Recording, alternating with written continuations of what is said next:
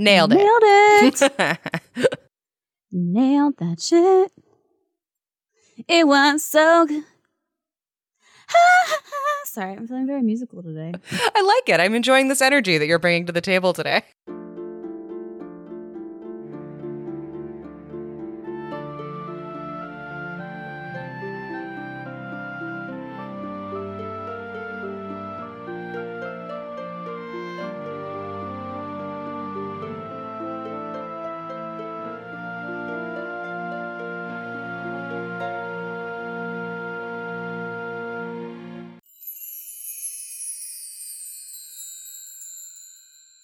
So today, supposedly Mulan is free. Or not free, but... You still have to have a Disney Plus subscription, but today is the day that you can finally access the movie without paying for premium. Yeah. So by the time this episode comes out, you'll be able to watch this movie if you already have a Disney Plus subscription. So Disney is still getting some of your money, but not a lot of it. I watched Mulan, the Disney version, last night just to catch up, since today we're going to be talking about Mulan. I was drinking scotch while I was doing it, so it was really fun. And taking notes. And I just forgot also, I mean, it's been ages since I've seen it, and it's such a fun movie. Oh my gosh, I loved every second of it. So it's basically like drunk messaging Abby about Mulan. It was the best. Okay, so this first message, Abby said something last night. She said, "Make a Man Out of You" is the best Disney song. And I feel like that is an incredibly bold statement. I know, it's a hot take. The best Disney song. So I asked a ton of people behind your back. Oh my God, tell me. And I now have a definitive answer for what the best Disney song is. Okay, what is it? By the way, I really want all of our listeners to tweet at us or message us on Instagram or comment or do whatever. Let us know what you think the best Disney song is. Because that is a bold statement. And I mean, it's a great song. By it.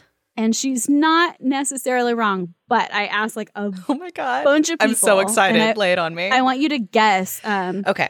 Give me your top 3 guesses to what you think the best Disney song of all time Okay, is. Can I use my opinion, or should I guess what other people think the best Disney songs are? Let's do both. Okay, both. All right. So, in my opinion, mine are "I'll Make a Man Out of You" because I sing that song to myself all the time and I fucking love it. And Shang is really hot and shirtless in the song. I posit that. And it's a good, yes, he is. And it's such a good montage. It's a great montage song. When I watched it last night, so that moment where Shang takes his shirt off before the song starts, Mulan's face is like every girl's face ever. Like her eyes are wide and then she's, oh, like, oh my God. Hello, 90s children's sexual awakening. Yes. Oh my God. If that's your thing, I guess. It was absolutely my thing. But oh goodness. Li Shang she makes the best set face. the standard for me and what I find hot.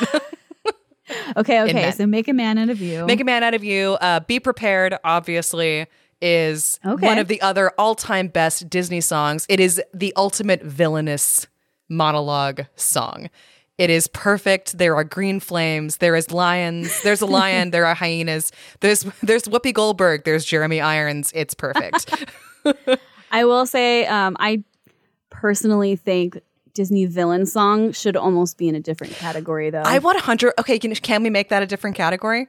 I think villain songs, because they're almost all so perfect that they can't be the best Disney song because it's a villain song, but they can be the best Disney villain song. I feel like it's a different category. Okay, well then this list is a little different if I can't use a villain song.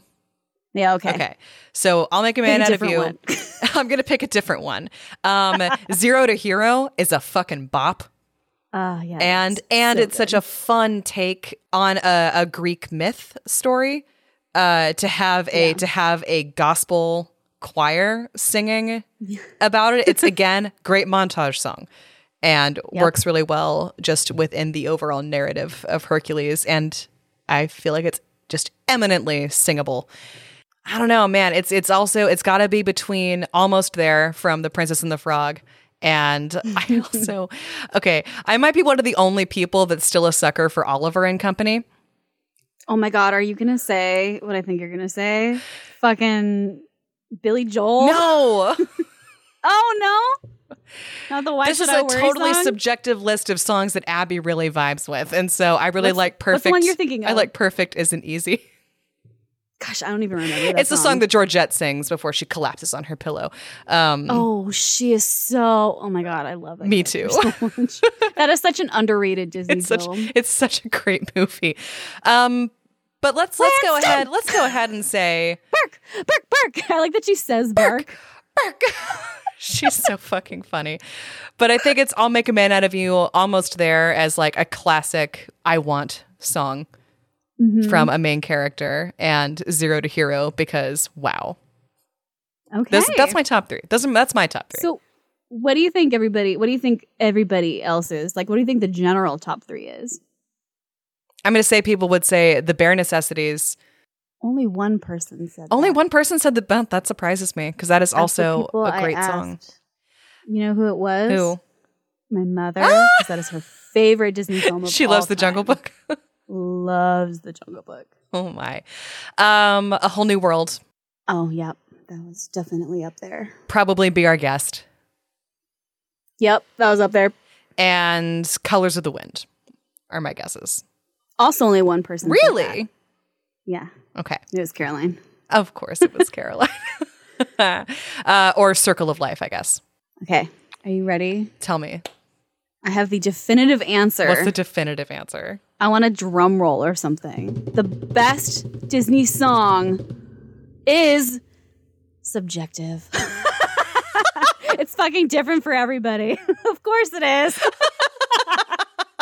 The definitive answer you had me going.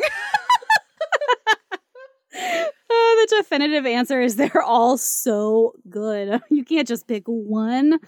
That'd be crazy. I know. That's true. As I'm going through this list, I keep going like, oh, that was a great one too. Oh, that was a great one too. Oh, this one is also super good. I actually made you a playlist on Spotify. You did? And I actually made a villain Disney song on Spotify. Oh, Kelsey, let's stop recording and go listen to that right now. I know, right? I'm gonna share that with everybody later. Yes. We'll post it like on our Facebook page and our website. Absolutely. We should just get like a Fairy Tale Fix Spotify account. Yeah. Like So my top three. Yes, tell me yours. Because everybody has a different song. That's just music in general. But you guys, I think we can all agree Disney songs are so good. It's almost like they hire professionals. I know. Ooh, I have they to make hire one the substitution. best people. Okay, I need what to is it? swap almost there with How Far I'll Go Oh, okay. because I'll allow it. I also love that one. I just love that you acknowledged the Princess and the Frog because that is like my favorite Disney movie, I think, of all time. Mm-hmm. I love it so much. But that's because I love jazz. I love jazz music. Mm-hmm. And that also has one of the best villainous songs. Oh my gosh, yes. Yeah. Dr. Felicia has an amazing song. Amazing song. Hot take, I kind of think the best Disney song of all time, this might not be a personal one, I kind of think it's Friend Like Me.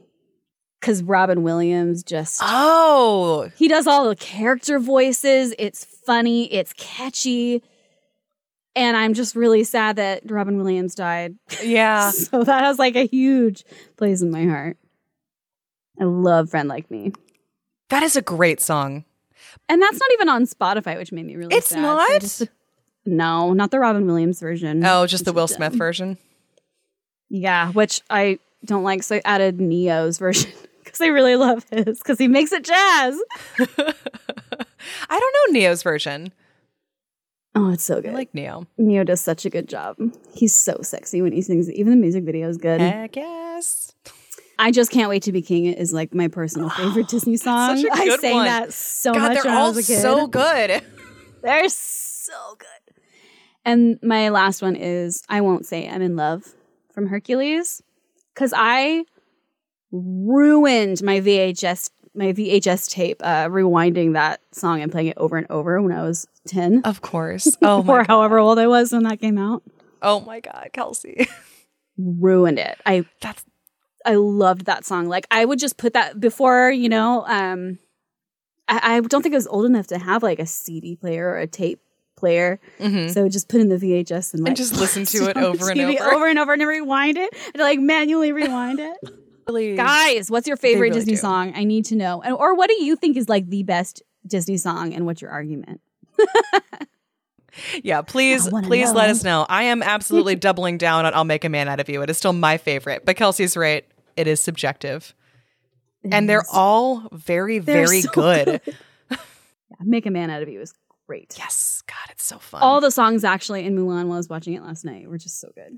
We'll talk about this more as we get to that portion of the episode, but I was honestly really surprised that there weren't more songs in it. I thought that it was more musical than it was, but all of the songs are loaded toward the front half.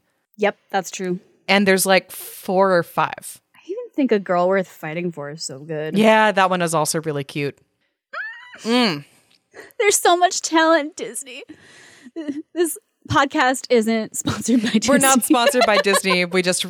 And I understand that Disney is also highly problematic and also in all of the ways probably shouldn't even have a Disney Plus account, but I also really, really enjoy their movies, which, speaking of, we're moving on. We're going to talk today about Mulan.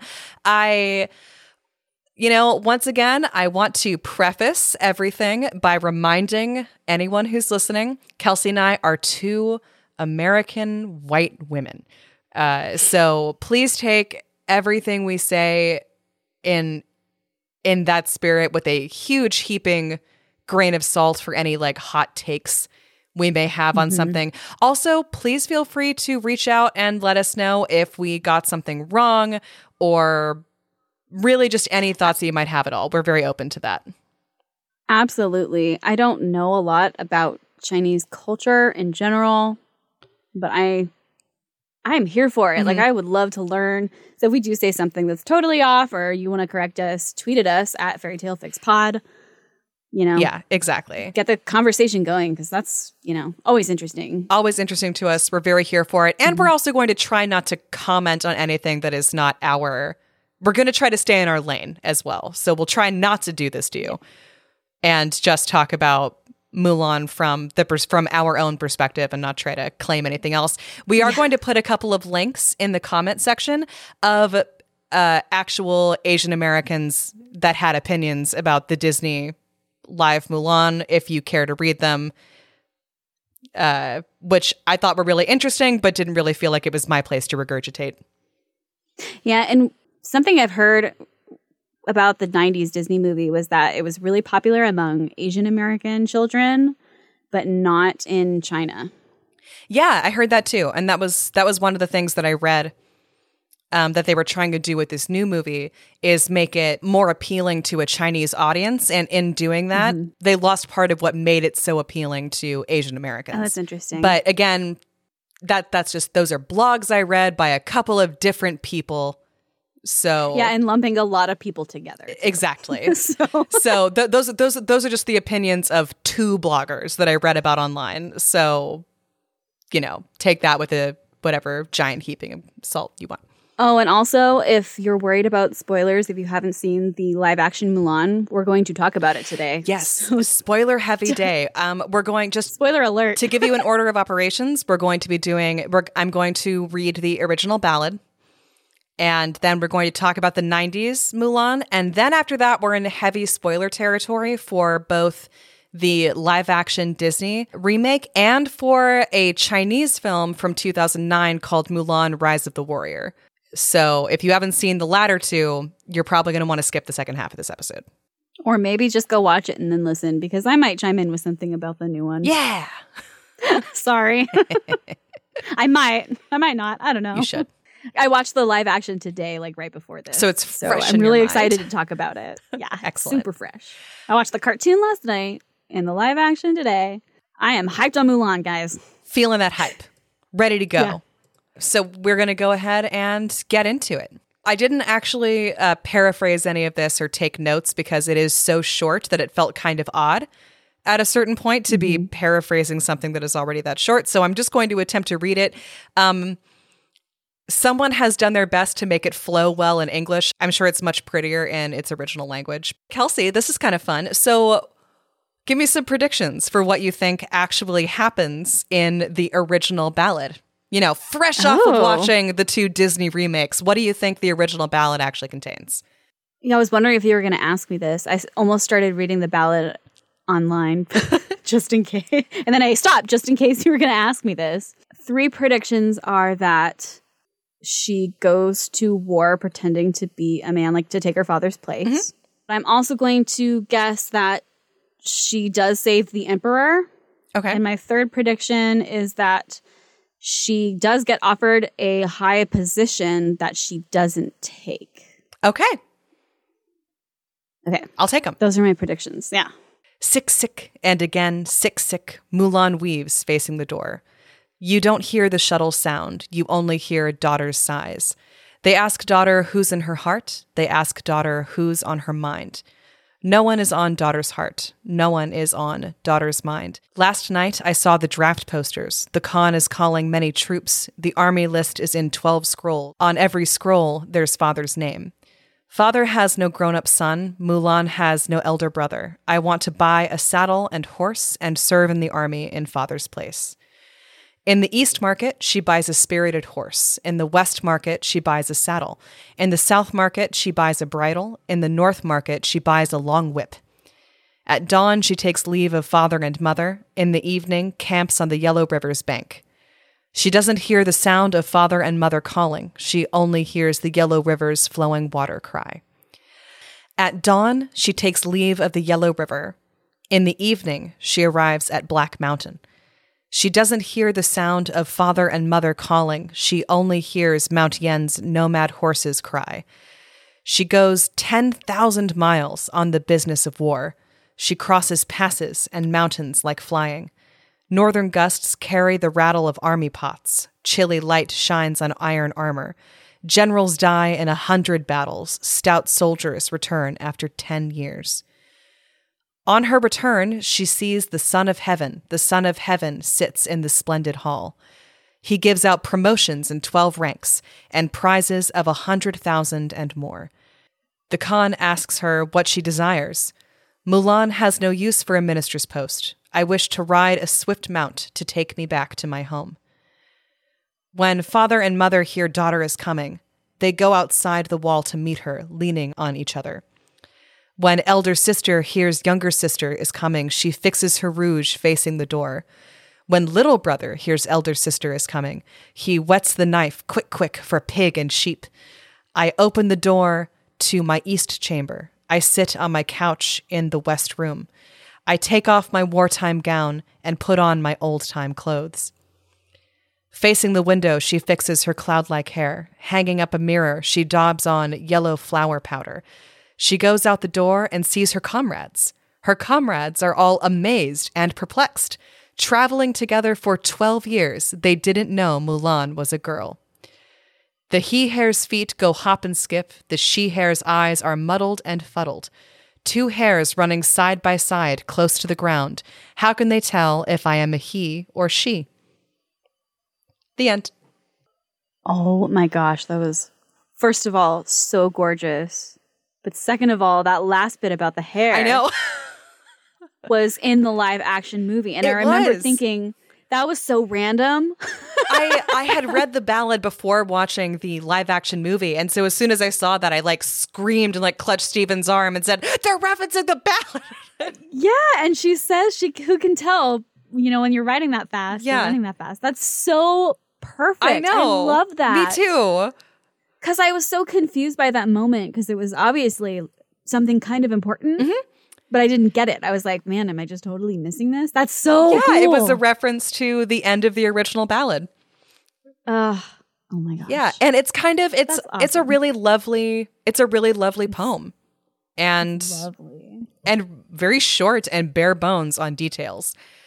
It honestly kind of reminds me a little bit of reading It's a totally different time, place, and medium, but it reminds me of reading Lord of the Rings a little bit, which is so much description is given for everything except battles. Like Tolkien would write these 15 pages on the curve of a hill and give you all of the history of that hill. And then it'd be like, oh, right. And then some men and horses and stuff fought on the hill. And they fought and died, and then these people won. Anyway, back into the story. And that kind of reminds me of this, of like so much description of how she gets to the army. And then there's 2 sentences on, so then she fights for 12 years in the army, and then she comes back. Yep. Oh, yeah, that was beautiful. That was really fun, too. I like the kind of vague gone for 12 years, and also just 12 years. Yeah, that's one big difference from the 90s film of you just don't really get the scope of time. It seems like maybe she was gone for a year in the 90s movie. Yeah, I'd say a year. The cherry blossoms were just blooming as she left, and then they were blooming again as she came home. That seems like about a year to me. But yeah, 12 years is the original ballad of how long Mulan was campaigning. For some reason, I had 7 in my head. I love that bit about the hair at the end. Me too. That's so cool.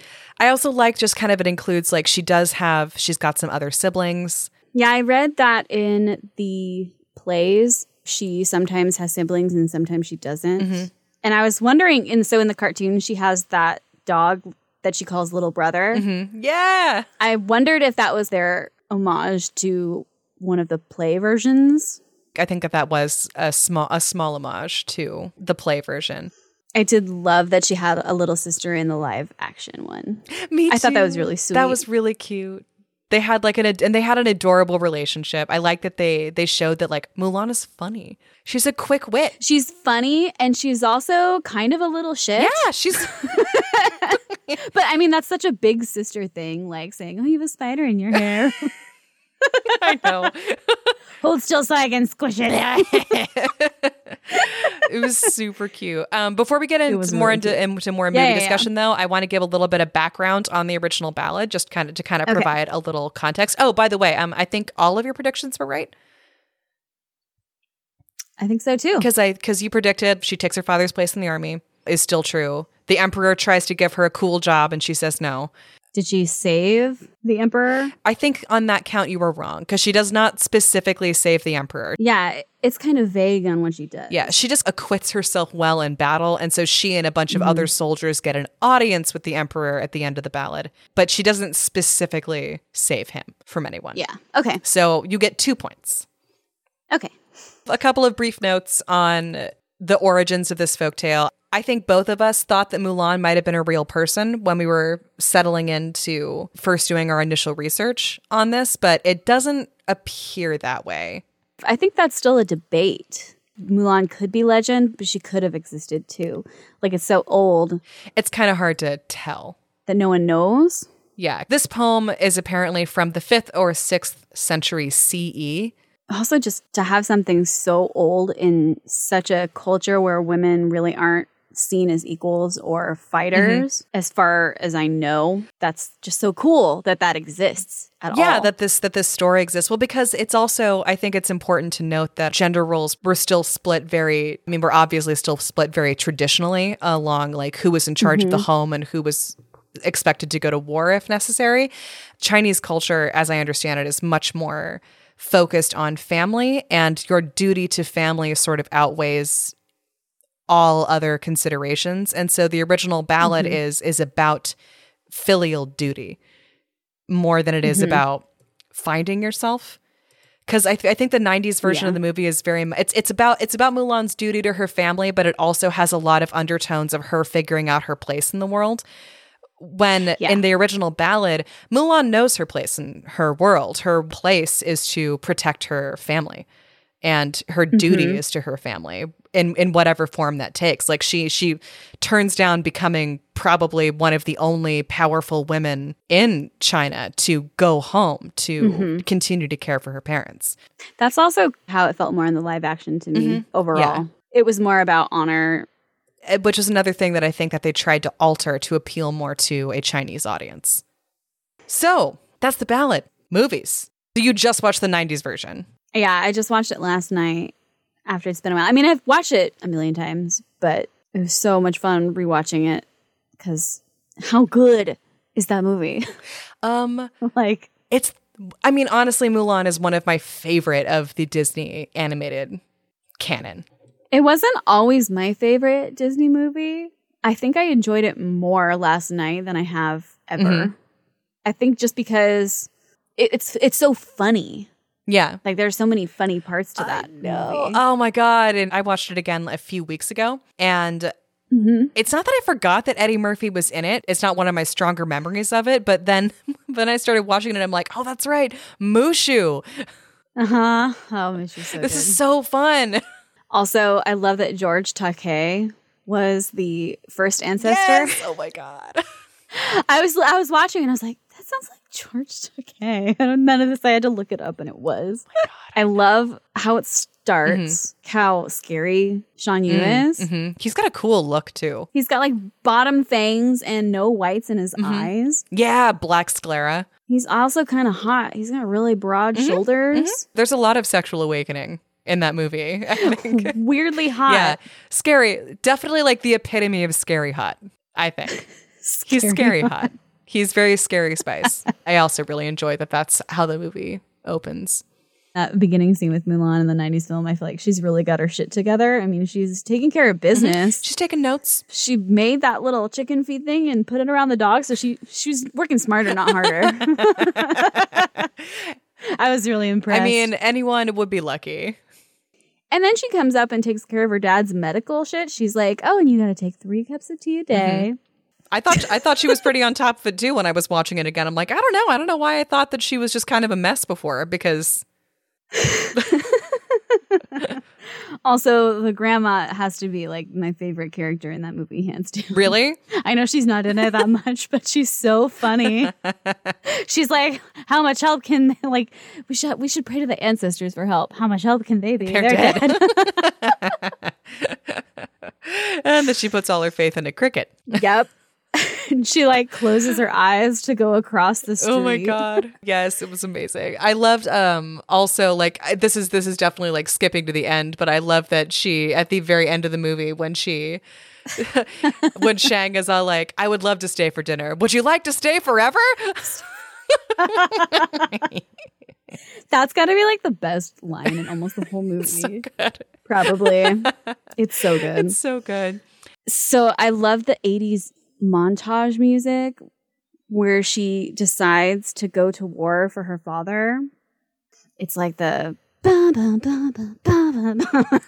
it's so catchy and it's so dramatic, and I love the whole she's leaving to go to war montage. In one of the blog articles I read about how this movie became such a Asian American thing and less of a Chinese thing is that haircutting scene is apparently super pivotal. In China and in medieval China especially, like nobody cut their hair. Everybody wore it long. The idea that Mulan would be cutting it to make herself look more like a boy isn't something that translated well. In fact, that having your hair shorn was actually a sign of shame.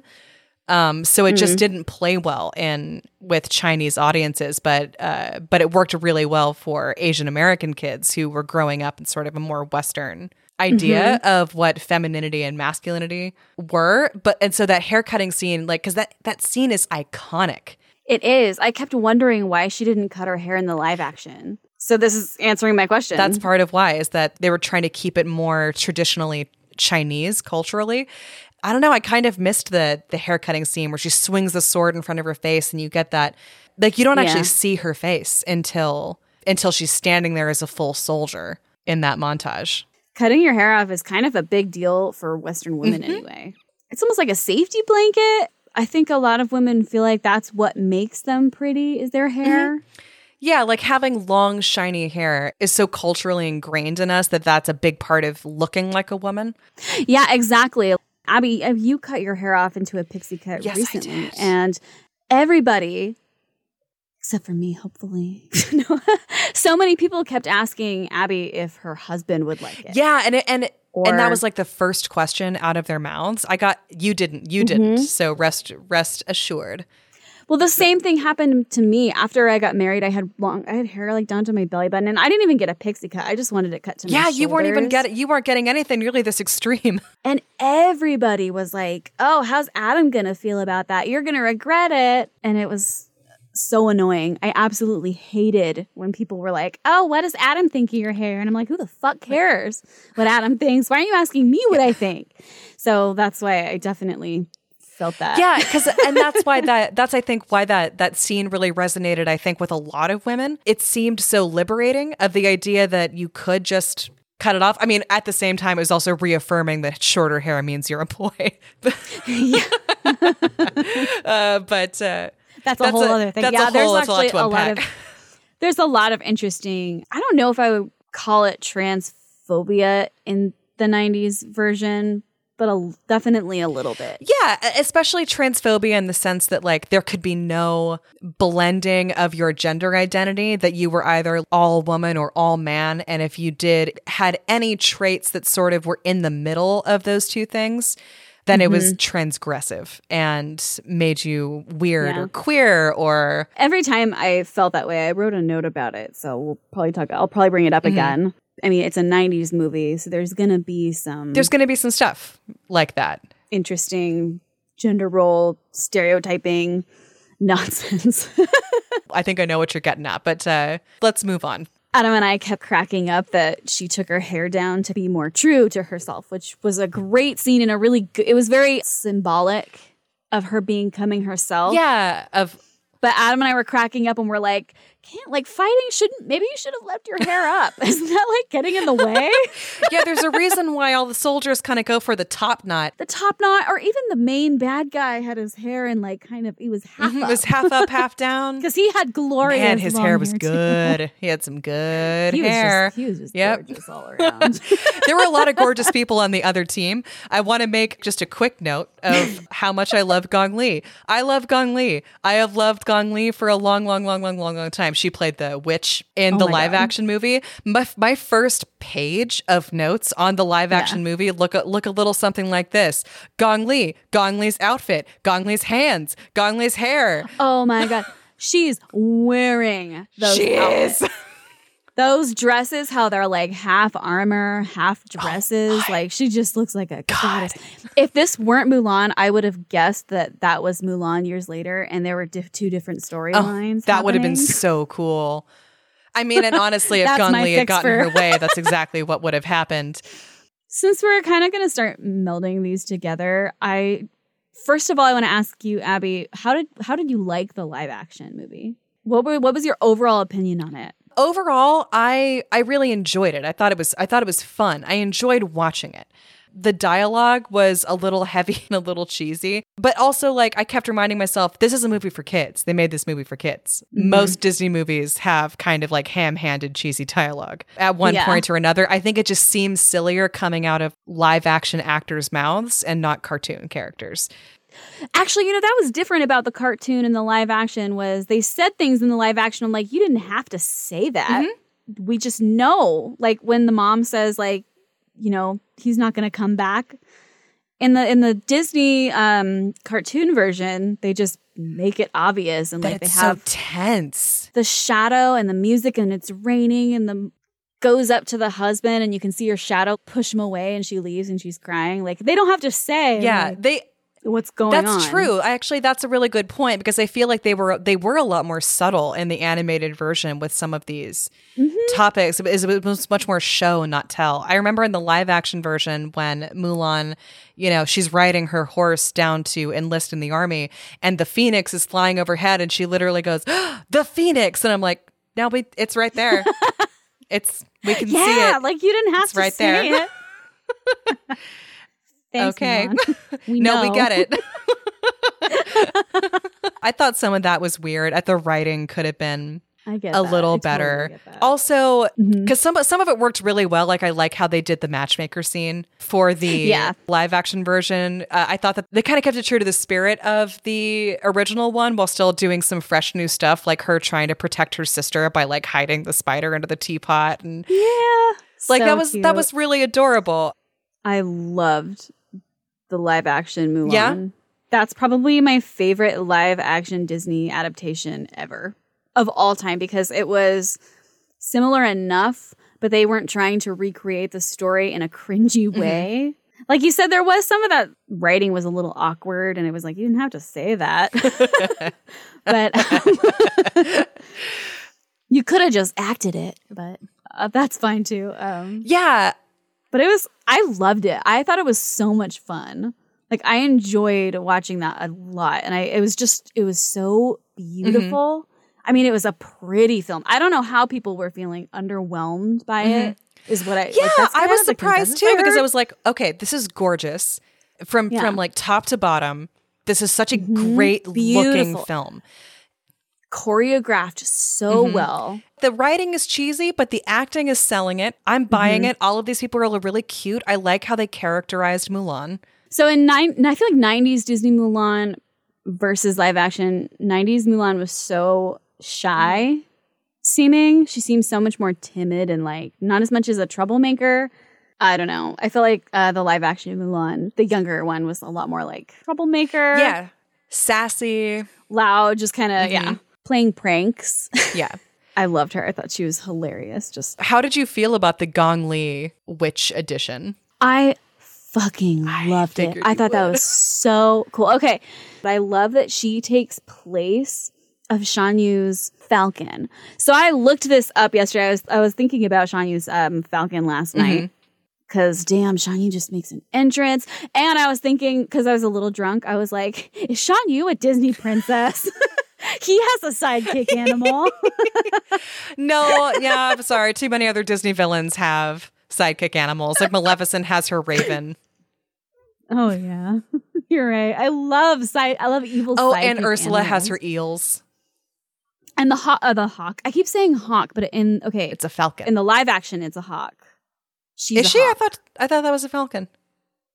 Maybe it is a falcon. Anyway, I digress. It's definitely a falcon in the cartoon, and I actually looked up, and it has a name. Ooh. And I wrote in my notes, dude, the falcon has a name, and it's Hayabusa. Okay. Hayabusa. He doesn't say it anytime, but I love that the falcon had a name. And I love that she ended up being the falcon and they kind of personified that character in the live action. I thought that was so cool. And also just the whole introduction in the live action to Chi as being like giving it a magic element. You liked that?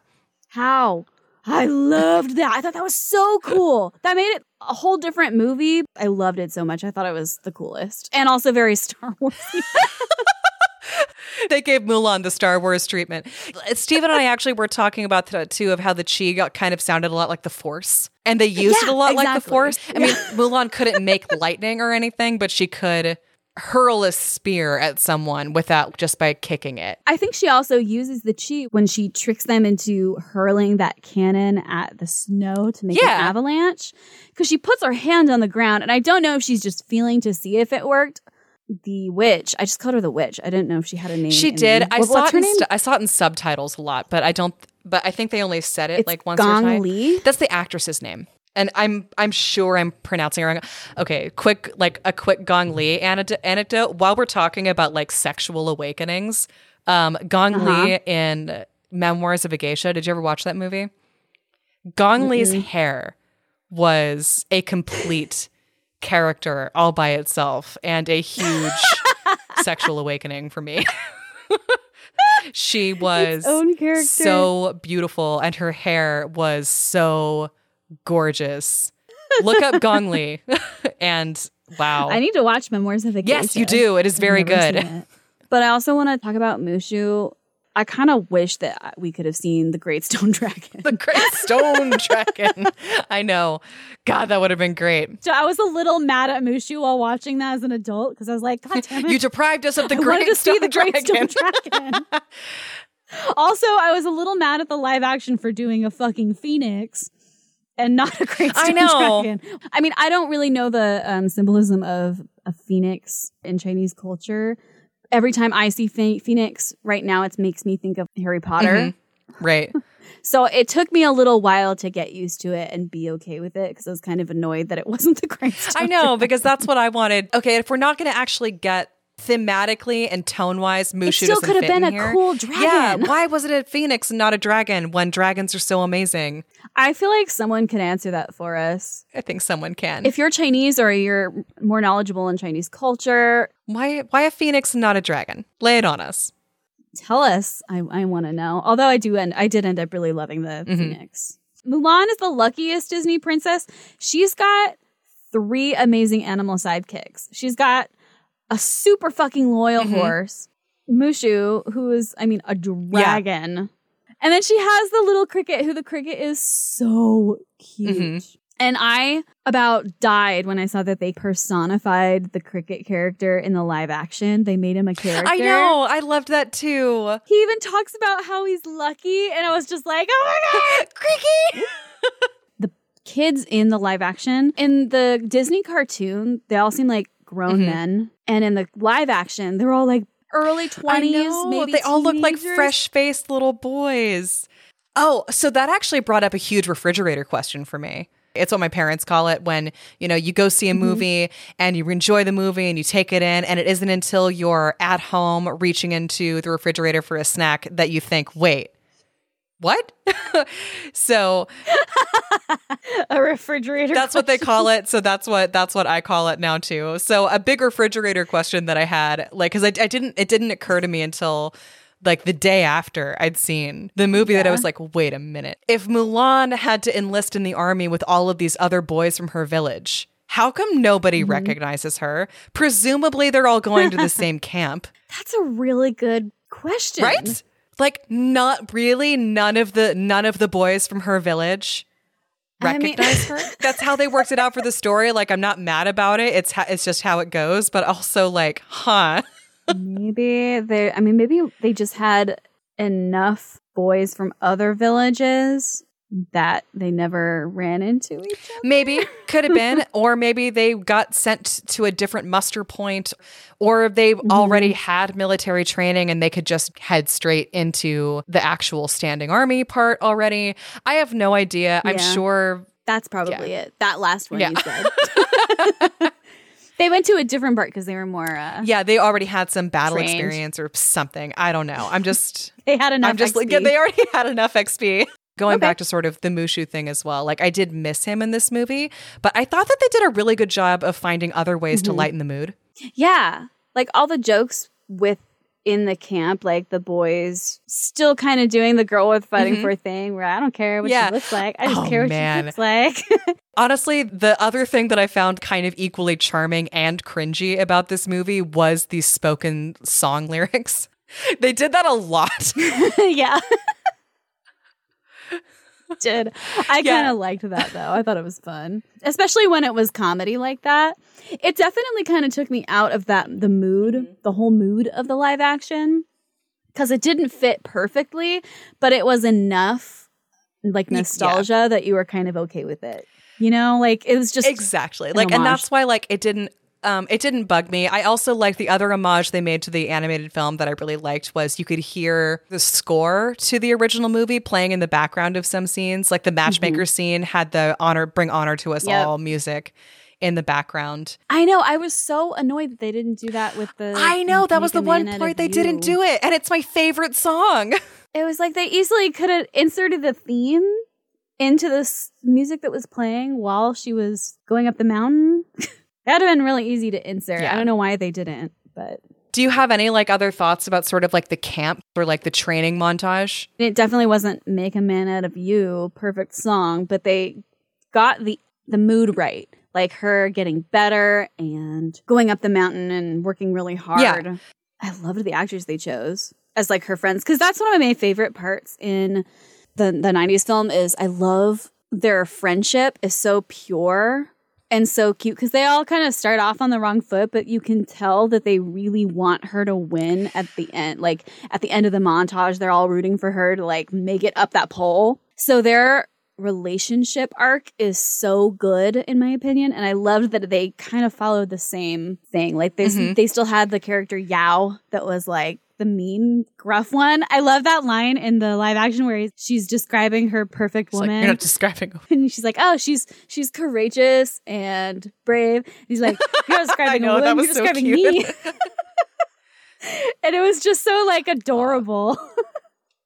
And I love I love their friendship. And they stuck it out even when they find out she's a woman. They still all back her up, and they're like, I believe Mulan. And like, I know, that was so sweet. They've got her back. I also loved that a lot. Yeah, I really thought that they nailed that, and then nailed the camaraderie of her becoming one of them. Something I would have liked to have seen more, though, was I would have liked to see her struggle a little more with the training. The way that you see the animated Mulan. In the beginning, like, Mulan is so shitty at it in the animated version that she almost gets sent home. And it's her determination to not get sent home that drives her to be better. In the live action, she's like already really talented. And yeah, like she already has all of this martial training. She's already good at a lot of this. So it undercuts the her heading up the mountain moment. I don't think that there's ever a question that she won't. Also, just imagine that task of going uphill. My shoulders were hurting while I was watching that. Aching, just looking at it. I thought that was such a good way to give that impossible task in the live action, though. Yeah, with the weights on your hands. I agree. I think they found a neat way to sort of have a similar mechanic. It would be really awkward to be climbing the pole in a live action thing. Since we're still in the camp, and they did this really well in the live action too, I thought that I never want to see a naked man again. I love that line because, girl, I feel you there. And like, I love that they had that tiny scene of like the guy losing his towel or something in the live action. She's just like, oh God. Because she's like a young girl who's probably never seen a naked man. Just like this, because I agree, it is horrifying. Even if you're into that sort of thing, like later, it's still horrifying. Even if it's on the hot not Shang stand-in. Yeah. What do you think of him? Oh, yeah. I thought it made more sense that she would end up kind of having some sort of romantic interest with, somebody more her own age and more her rank too. Not her commanding officer. Yeah, exactly.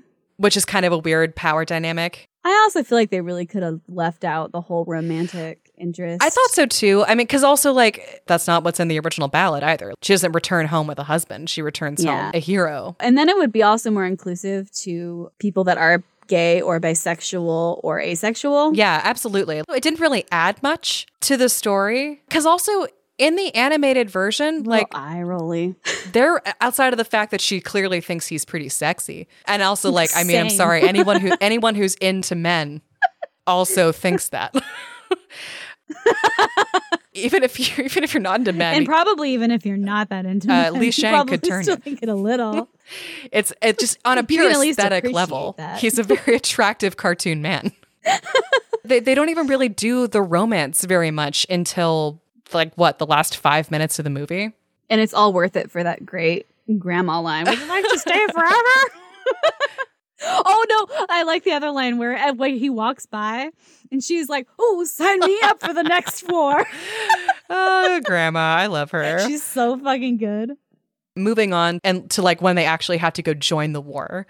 And I think my favorite moment in the live action was after it turns out that she does have this great ability and they've started moving out on the road and she's been training it more. Do you remember the scene where the general says that he'd like to introduce Mulan to his daughter? Yeah, and he's like, I'd love to see and she just smiles. And I was just thinking that in a perfect lesbian world, he still would introduce her to his daughter. Yeah. At the end. Oh my gosh. Yes. Oh, yeah. Mulan's going to get herself a bride. I also want to see the look on her dad's face. She comes home a decorated war hero with a wife. I would have loved that. Why not? Oh, yeah. And honestly, I think that is a good fix for that movie. The romance with one of her comrades wasn't doing anything for me. What would have been awesome at the end is Mulan becomes a war hero. And then at the end, when the general does come by to meet her father, I was like, because I was thinking, like, did you bring your daughter? Yes. Is she in here? Oh, that's right. That would be amazing. I love that idea. I loved that battle sequence from start to finish when they actually engage the Aurorans. Well, also, what is she on that's yellow? Is that like sulfur? I think so. It's cracking, and I kept getting really scared that she was going to fall into it. It made me really nervous. I think it was sulfur. But I loved their interactions. The witch being like, oh, like you're girl, like, damn, you're using your chi. I love that too, of her recognizing something in this other person and telling her why she wasn't able to use her chi as effectively. That changed Mulan's whole perspective. And that's what made her decide to come out and be honest. Like, she didn't get found out. Yeah. She came out. I mean, exactly. Yeah. She came out swinging. And we were talking about how, like, have those top knots for a reason. But when she's riding her horse through the sulfur and sloughing off armor, and don't you need that? You could have kept that on, but... You look great, though. But you do look amazing. And then I like how then she goes into battle and she's able to manipulate all of the objects, and she's just this moving chi whirlwind cutting people down. But then I also like that they didn't forget that part of the point of Mulan's story is that she's also really clever. Yeah, she grabs all the helmets to make them think that there's more people firing arrows at them. And she uses magic to launch a bunch of arrows at them, but the idea itself was like a really smart tactical move on her part. And then I like that that's also part of the avalanche scene, because the whole point of the avalanche scene in the 90s movie was also like, again, Mulan just being smarter than everybody else. She just has a good mind for tactics. How could you miss him? He was 3 feet in front of you. What did you think of Mulan's gender reveal in the live action versus the ballad? Oh, yeah. Versus them just finding out and being like, oh, live action was definitely the best, because she came out and decided to be true and was like, you know what? You might kill me, but I was a woman the whole time, motherfuckers. It's a lot less empowering in the animated. Yeah, they just found out because she got wounded, not because she told the truth. Not that it was bad in the animated version, but yeah, I like that they did it a little differently. I liked that a lot of this live action movie has to do with the themes of loyalty and honesty and bravery. And who knows, maybe if animated Mulan had fought another woman, in the live action, she was probably looking at her and being like, that's what I'm going to become. And then they explicitly have that scene later. On the mountain where she's like, join paths with me. Fuck yeah, do that. Which also would have been my fix, because hell yeah. I kind of just want another movie that's like this, where she does become a witch, and there's more witches, and they keep getting witches, and then they overthrow and then it's just everyone, a community of witches. I've got like a slightly different fix that we'll talk about more towards the end, after we've talked about what happens to Gong Li's character. But I like this moment of her doing the whole "join me" villainous speech with her falcon claws. With her fucking claws. She's so cool with her bone crown. Oh, so cool. Gong Li's outfit. Yeah, that was so cool. So good. But I also like that in this moment, Mulan says no. Mulan stays true and then rushes off to warn the Emperor. She risks everything, and she does it in the animated version too. Risks everything because she's so brave and true. It is really uplifting. It's a really great story. In the animated and live action for this, like, man, maybe I do like the live action more. I really like how all her friends stand up for her in that moment. Because in the animated version, she says, you would have believed Ping. Why is Mulan any different? But I like in the live action that her friends are like, you would have believed Huazhan. Why is Mulan any different? And I like that they're the ones that say that, and they all start chiming in, I believe Mulan. I know. And it's awesome. Like, I literally messed it up a little bit. I love that friendship arc so much. I know. Like, I loved in the animated version that moment when they all drop the battering ram and Mulan is running up like into the palace, and they just they're like, we're just going to go with her plan. My least favorite part in the animated movie of all time. I really hate this. Lay it on me. What was it? It hits me. When Mulan is off and she's trying to tell anybody who will listen that the emperor is in trouble. And she looks at Mushu and she goes, no one will listen. And Mushu says, huh? Oh, I'm sorry. Did you say something? And Mulan's like, Mushu. And Mushu's like, I'm sorry, but you're a girl again. Remember? I get this is from a different time and also a different culture, but this hit me even as a girl growing up in the 90s. Even her friend isn't listening to her anymore. Yeah, because she's a girl again. Yeah, like, oh, you're a girl again. Now I'm not listening to you, even though I know the whole situation. I've been with you the whole time, but you're a girl again just because you're not pretending to be a boy. I'm like, oh, I don't know. I hate Mushu in that moment, actually. Yeah, what the fuck, dude? Also, aren't you supposed to be helping her? Why aren't you telling people you're a dragon? I would totally believe a tiny dragon. I would love to have a tiny dragon. I don't know. Maybe he is being sarcastic. But it's still like an annoying thing to do in that moment. Yeah, because in that moment, I would be petty and I would be like, you know what? I fucking told you. You didn't listen. Bye, bitch. I don't fucking care if you die now. Fine, figure it out yourself. Bye. Clearly. She's just a better person than we are. That's pretty clear. We're at the climax of the whole thing, and I thought that the live action handled this sequence great. I really enjoyed how they had the major set piece was in the still being built scaffolding of the new palace.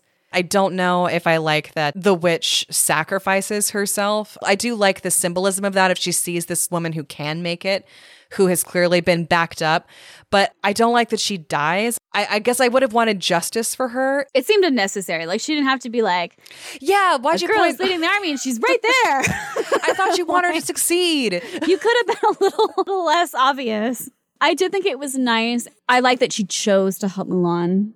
She was excited to see that a woman was doing what she wanted. And being affirmed. Yeah, being affirmed, embracing her chi. You know, that was a good moment for her. But yeah, I felt it was a little unnecessary that she died. Yeah, I think that she still could have helped her. I wasn't expecting her to like join Mulan's village or anything at the end of the movie, but I was kind of thinking that it would be sort of like she helps her and then sort of disappears into the shadows and just like, okay, I've assisted you and now you're on your own. She could mentor her, like maybe like Mulan has like secret meetings with the witch like out in the woods in her house and she trains her in chi or whatever. She just didn't have to die. In the live action, none of the other friends die, which I totally thought they would. Like, they have that one scene where you think Cricket is dead. Yeah. Oh, man. I'm glad that he wasn't. I feel like they did kind of have to kill somebody just to have a realistic balance of life and death and war. I don't know. Because maybe she's done so many bad things, maybe she wouldn't have been able to redeem herself. I don't know. I was really bummed about that too, but it was really sweet. And then like we head into the major end game, which I don't want to belabor too much outside of the fact it looked really cool fighting in the scaffolding and and then fighting on the I don't know construction words, but you know, like the beam that's holding all of those wooden things, and then she and Bori Khan are on either end. Yes. So watching the animated version last night, and I was like, man, I really hope this happens in the live action. So Mulan defeats Shan Yu by shooting off a firework or a cannon that goes into a whole tower full of them, and then he blows up. And I was like, man, in my version of the live action, when that happens, Fall Out Boy's Light 'Em Up song starts playing. Light 'em up, up, up. Light 'em up, up, up. He's on fire! It was also pretty cool in the live action, but I was a little sad she didn't have an audience. It wasn't everybody there to see it because the animated version is so epic. Bunch of fireworks and there's all these people around. I think that like that's such a great moment at the end when the emperor gives her his medal and everybody bows to her, and we didn't like really get that moment in the live action. Although I will say what absolutely just got me was the Mulan from the 90s version introducing her at court, introducing the new Mulan. I lost my mind. Oh, yeah, that's right. She makes an appearance. Yeah, Ming-Na Wen was the 90s Mulan, the original voice actress. And so she's that lady that precedes Mulan into the emperor's court and introduces her. And it got me. That was so sweet. I know, it's so sweet. I love her so much. She did such a good job as the original Mulan. So it was like so beautiful. I bet it meant a lot to her too. I've been following her on Instagram for a couple of years. She mostly just posts pictures of her daughter, but she had to keep this cameo under wraps until like a week after the movie premiered. She couldn't mention it anywhere. So she finally like posted a bunch of photos of her costume and her makeup and talking about how much it meant to her and talking about how much Mulan meant to her, like the original 90s story. Her daughter also got to be on set with her and got made up in like medieval Chinese imperial so cute. makeup. And it was so cute. And she was so excited to be there and was so proud of the movie and so proud of like her 90s movie. I mean, that's so cool because I also didn't know who the original voice actress of Mulan was until recently. Mm-hmm. But I love that it was a Chinese actress. Well, Chinese American actress. Yeah. But I mean, I think that's still so cool because it's always disappointing when it's a white person playing someone else. I think it's important for people to recognize paying, hiring, helping people of color in these, whitewashed jobs, especially voice acting, because it doesn't matter what color you are or like what race you are when you're voice acting. But what is important is hiring and like supporting people of color in that work because they don't get hired. Everything in Hollywood is so whitewashed and people are like upset that a white actress gets hired to play something that should have been Chinese or... Right, like Scarlett Johansson getting hired to play a Japanese character in Ghost in the Shell. And people don't understand why people get so upset that a white person was hired to play a Japanese person. It's because Japanese people, you're exploiting that culture and that story. And taking away roles from Japanese actors who don't get them as often. Because there just aren't a lot of roles written for people of color explicitly. And then the few roles that are, casting a white person in that role is just such a slap in the face. Thank you. You said that much better than I did. I had a really hard time articulating my thoughts on that. But no, I like what you said too, because I think that mine is pithy and like a throwaway line, but I think you're all getting it much more at like the heart of it's really upsetting. And not just for movies like this that are sort of culturally specific. It's obviously very important when you're making a movie about Chinese people to include Chinese people when you're making that movie. That's kind of that should be a duh factor. But it wasn't always. But also it's important in any movie to make sure that you're casting representatively both in front of the camera and that you're filling the behind the camera work with women, LGBT people of color. Like just that you've got, in addition to men, I don't want to discount their value or whatever, but also... it's just important that you've got the full spectrum of human perspective, both behind the camera and in front of it. This is a whole rant, but... and these rants need to happen. And yes. Obviously we are two white women ranting about it, which also says a lot. We need to rant about it more. As white women, we should be ranting about this more and visibly. I think it's an important topic and I want to talk about it. And I just want to, because I see a lot of people, oh, you're snowflakes because you care if what race an actor is. And that's not the point.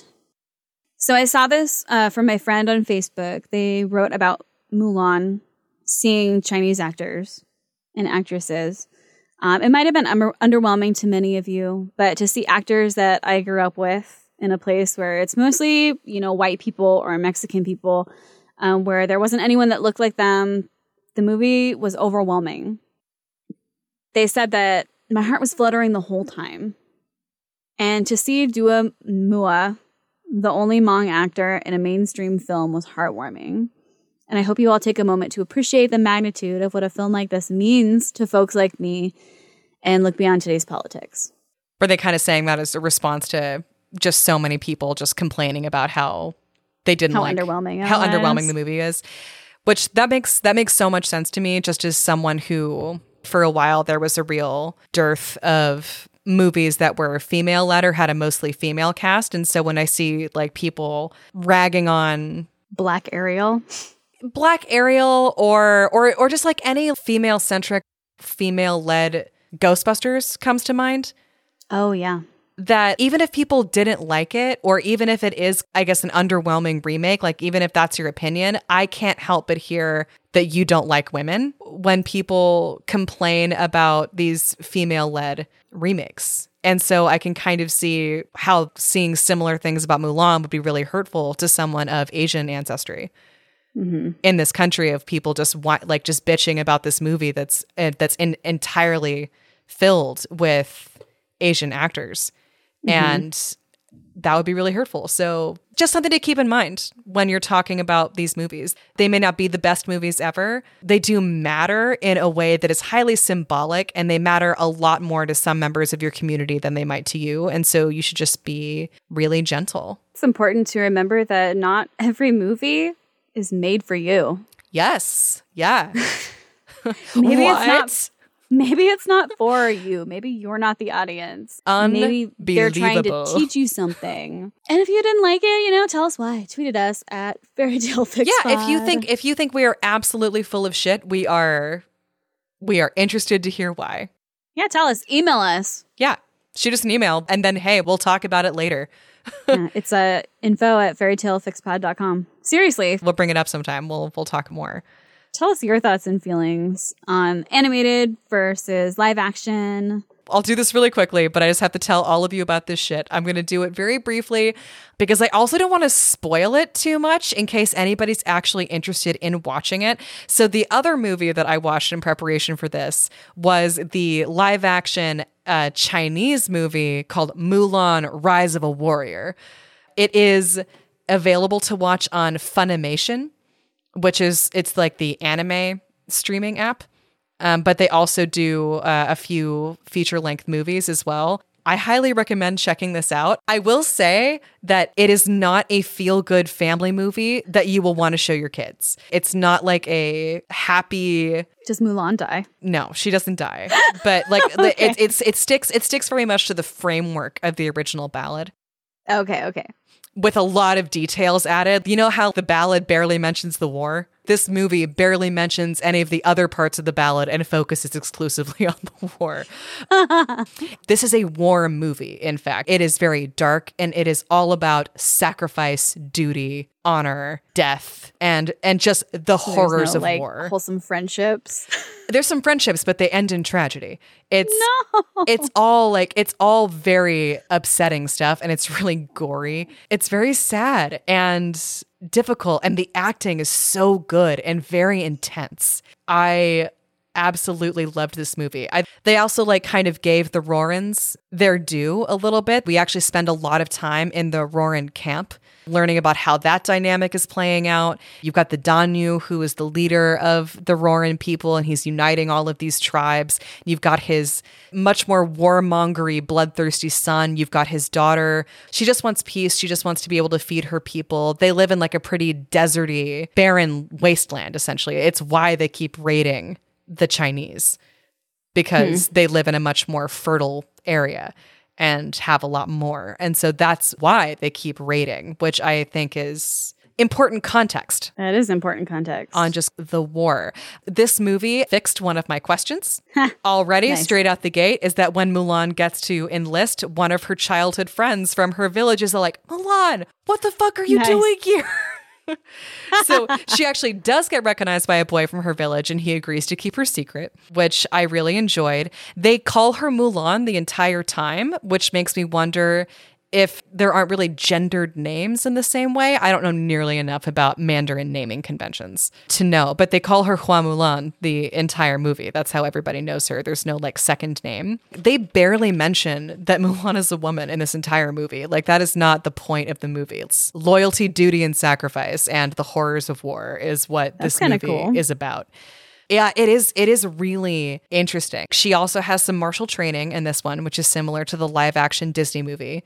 So she's already pretty good at a lot of this stuff. Her gender nearly gets discovered at one point, but then one of the other soldiers decides to help her hide. And then also She begins advancing up ranks in the Chinese army until she actually becomes a general. I like the idea of somebody knowing, but helping her out anyway. Yeah, like she has her childhood friend who knows, and she has this other guy who knows. Because it would make sense that somebody would find out. Yeah, like at some point, that is a diversion from the original ballad because... They don't find out until 12 years. Until 12 years later when she puts on a dress and they're all like, oh, you were a girl this whole time? I don't want to give too much away because it is a really good movie. It is almost 2 hours long, so it's a very long movie, and none of it is about any of the stuff that gets focused on in either of the Disney movies. They don't do, like, she tries to hide her gender stuff too much. They don't belabor she leaves her father. The first 5 minutes of the movie are her father gets conscripted. She takes his armor. She rides south. She enlists, and bam, okay, now we're in this movie. And then there's like 2 more hours of horrifying war movie. Just to illustrate like how dark and intense this movie gets, if this is anything anybody else wants to watch someday, there is a scene where the Rorans have captured a portion of Mulan's men, and they have her and the rest of her army trapped in a canyon where they're all starving and they have no water. They're trying to get her to surrender, and so they parade these men out in front of her. They're like torturing them in front of her and all of her troops. Instead of going out to ride to their rescue, because that would just get the rest of her men killed, they sing this song, this soldier's marching song about missing home. I'm getting choked up just thinking about it, and Kelsey's going to make fun of me. Oh, no.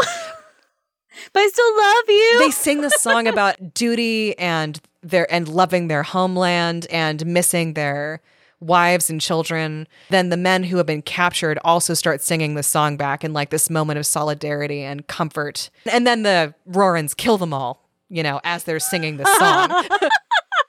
It's awful. They start at the back of the line and just start killing people while they're singing the song to each other from across the line. But it is such like a horrifying, beautiful moment. And this movie is full of moments like that, of like, that is so fucked up. I really enjoyed this movie. It's a what the fuck fairy tale. It is a what the fuck folktale retelling for the ages. It is so good, and I actually have no edits for it. I think it's incredible and so fucking sad. And with such a bittersweet ending, it just hurt my heart in the best possible way. It's Mulan: Rise of a Warrior. It's on Funimation. Go watch it, and then write me a lot of emails about all of your feelings. Now I kind of want to watch it. I'm not gonna lie, I probably will. I think you should. And also, like, the reason why I'm not telling more of the twists and turns is like a time concern, and then also because there are so many twists and turns because they took that section of the ballad about fighting for 12 years and ran with it somewhere totally different. That's fun. I like that, though. And then she comes home at the end the exact same way. Well, I love that too because it's an actual Chinese film written by Chinese people, so that's interesting. It's cool that they went that way with it, and it shows where the culture is and what's important, and not so much the "Who is the girl I see?" Which is why like Mulan resonates so hard with us, but this movie is very much about duty. I have a hard time sitting through any movie. I'm not going to lie. I'm not a huge movie person. I'm like, if I have to sit down for an hour and a half is okay. But now movies are like 2.5 to 3 hours. And that's just a little much for me. Mm-hmm. Also, I can't just like sit and watch a movie. I like to do something else. And that really bothers Adam. He gets really mad at me. Because you're not paying attention? I'm paying attention. I'm just doing something else too. I can multitask. But... No, and it's good because if you're multitasking and you're working on something else, you don't talk the whole time. Oh, yeah. I also talk. Because that's something else you do. Never fucking watch a movie with me ever. I'm the worst. I have to pee 1,000 times. Don't watch a movie that you care about with Kelsey. If it's a movie that you're like, I really want to sit down and like watch this with great focus. I'll do that if I have to. Yeah, but you're not. That was good with live action Mulan. Was good because I was taking notes. Yes, you had an activity. Yeah, I need something. You have to have something to do while you're watching the movie. Movies are hard. Thank you so much for listening to Fairy Tale Fix. If you enjoy the show, please subscribe and leave a review. You can find us on Apple, Stitcher, Spotify, or wherever you listen to podcasts. You can also find us on Twitter and Instagram at Fairy Tale Fix Pod. Please email us your favorite fairy tales, folklore, nursery rhymes, and other such things at info@fairytalefixpod.com.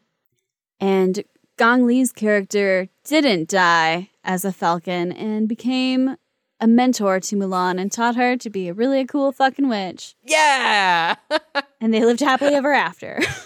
And she also married the general's daughter. The end. Happily ever after. Happily ever after. I'm going to leave it. The end. The end.